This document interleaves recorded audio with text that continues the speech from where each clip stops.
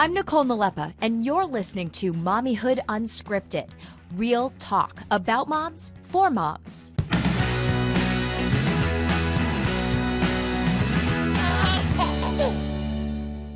Today's guest, Dr. Harvey Karp. This is a biggie for Mommyhood Unscripted. Dr. Karp is an American pediatrician, an author, and a child development specialist. He's also one of America's most read pediatricians. Chances are you have some of his books on your shelf, or maybe you gifted it to a new mom. Dr. Karp is best known for his book, The Happiest Baby on the Block. And he developed the 5 S's, which is a special technique for infants, and likely gave him the nickname as Baby Whisperer around the world. Now, Dr. Karp is also the creator of the SNOO. I'm sure you heard about that. This is a smart baby bassinet that was just recently approved by the FDA. So without further ado, Dr. Karp, thank you so much for coming on Mommyhood Unscripted. Good to meet you. Congratulations, by the way, on the FDA approving the SNOO. Thanks so much. We're super excited about that. That is very exciting. And it all really goes back to how you got your start when you started writing these books, trying to help parents, right? With trying to soothe your baby and crying, sleep deprivation. You know, those are things that parents, we sign up for when we become a parent. But they really do go hand in hand. And it also goes hand in hand how soothing your child is so important, because we want to decrease our chances of postpartum depression as well, right? That's exactly right. You know, I mean, it's the greatest blessing to have a baby and to start a family. But you know what? It used to be that you had 5 or 6 nannies. I mean, you didn't really have nannies. You had your grandmother, your aunt, your older sister, your next door neighbor's older daughter. Nobody did it on their own. But parents today, even though they're very well educated, they may not have very much experience with babies, and many people don't have extended family around. So it's actually a lot tougher on parents today than it used to be. And, you know, it is, you know, you do sign up for it, like you say. So, you know, it's going to be challenging those first months.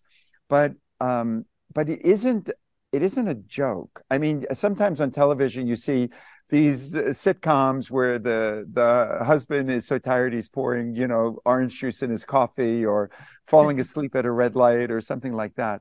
But the truth of the matter is that the exhaustion that comes with having a new baby leads to tens of billions of dollars of healthcare costs. As you mentioned, depression, marital stress, illness, stress injuries, breastfeeding failure, car accidents, and tens of billions of dollars of employer cost, poor productivity, absenteeism, liability, higher healthcare costs. So it's actually a pretty serious issue for our culture.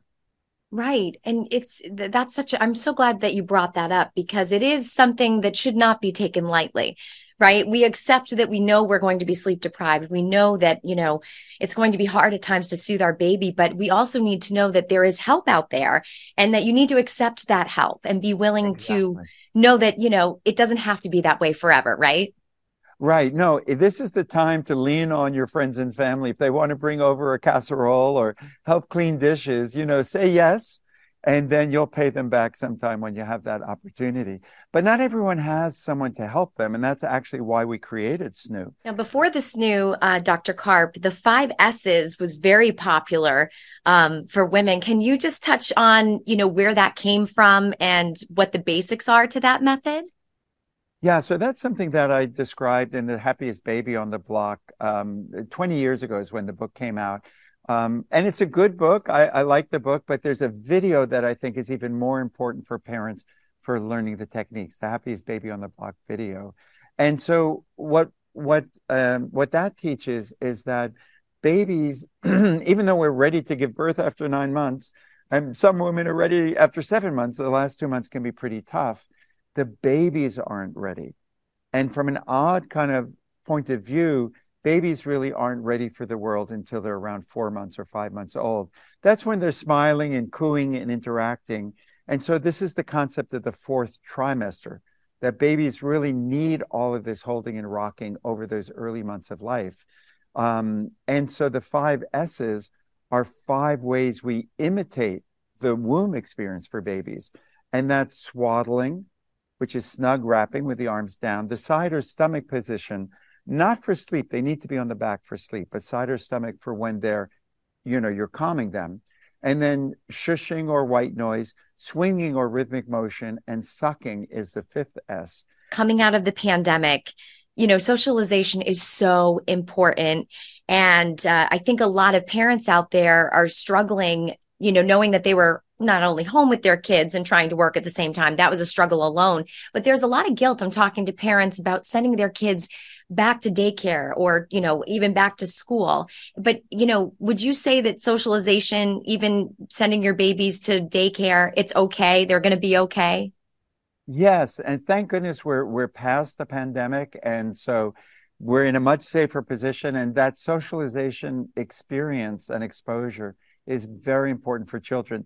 We as parents, of course, we're the most important adults in our child's life, but we get a little bit boring after a while, right? A 2-year-old wants nothing more than to be with a 3-year-old, and a 3-year-old with a 5-year-old. So daycare is not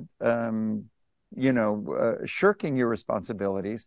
It really is giving your young child an enriched environment. So I'm very much in favor of that.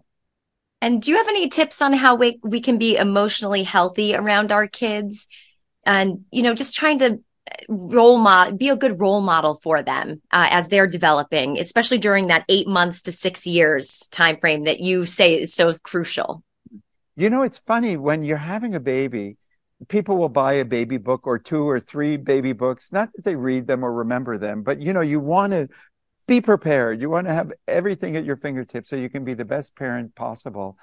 And then never buy another book the rest of your kid's life because you're just kind of winging it.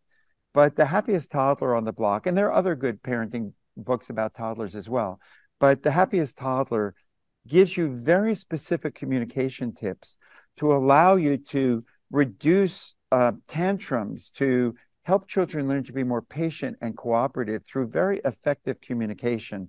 And they're things that really experienced preschool teachers know and pediatricians know. But if you haven't had a lot of experience with toddlers, you might not really understand the optimal ways to speak with them. And so that is absolutely something that parents can learn, and it's a lot of fun and help you through those early years. Because honestly, with babies, you're going to get through it one way or another those first 6 months. You'll survive. Right. But between 8 months and 5 or 6 years of age, you've created a person. You've created the way they respond to stress, the way they feel proud of themselves. And so it's worth, I joke with people, to spend 5 hours less of watching Game of Thrones and just spend 5 hours reading a good parenting book about toddlers, because it's well worth the time spent. And I know we only have 2 more minutes or so, but before we go, could you give an example of how you could speak to your toddler, for example, to help with temper tantrums? Because I think a lot of people, you read it, but to actually hear your voice and apply that technique would be very helpful for our viewers and listeners. So there's a technique in The Happiest Toddler called toddlerese, where you use 3 steps: short phrases, repetition, and mirroring a third of your child's emotion. And that last part's really important. So parents today are taught, when a child is upset, to acknowledge feelings. Sweetheart, I know you didn't like that. I know you want a cookie, but we have to wait. We can't have cookies before dinner. Loving, caring, but it's missing that emotional quality. So short phrases, repetition, mirroring a third of their emotion. It might be something like this: you want a cookie? Of course, you love those cookies. I wish I could give you 1,000,000 cookies. Those cookies taste so good. But honey, you remember the rule: no cookies before dinner. I know how much you want that. You love your cookies. I'm so sad. But you know what? After dinner, we'll be able to do that. But we can't do it before dinner. You see, that has a little bit more emotion in it, and it's a lot of repetition. That makes sense to kids, and they feel cared about. Even though they don't get the thing they want, at least they get really something that's even more important, which is your love and respect. Yeah, it's like you're talking their language, right? Exactly. That's the goal. And, all of that we hope that builds that confidence and the support that they need as they start to develop and get older. But I love how you mentioned how, they're becoming a tiny human at this point, 8 months to 6 years there.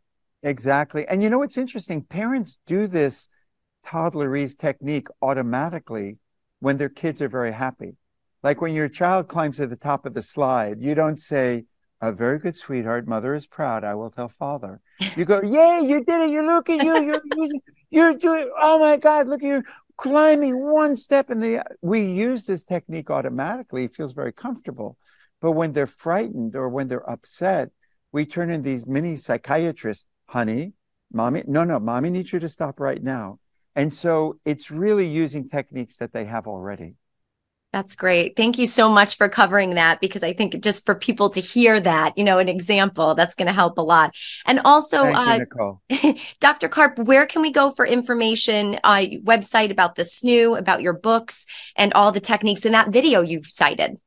Tons of information, free information for parents at our website, happiestbaby.com. All right. Dr. Harvey Karp, America's most read pediatrician and the baby whisperer that we are so grateful for. Thank you so much for your time. Thank you. If you like what you heard, make sure to subscribe to Mommyhood Unscripted. Share it with your friends, too. It's available on iTunes, Google Play, Roku, and everywhere else you get your podcast. I'm Nicole Nalepa. Thank you so much for listening. And remember, Mama, you're doing great.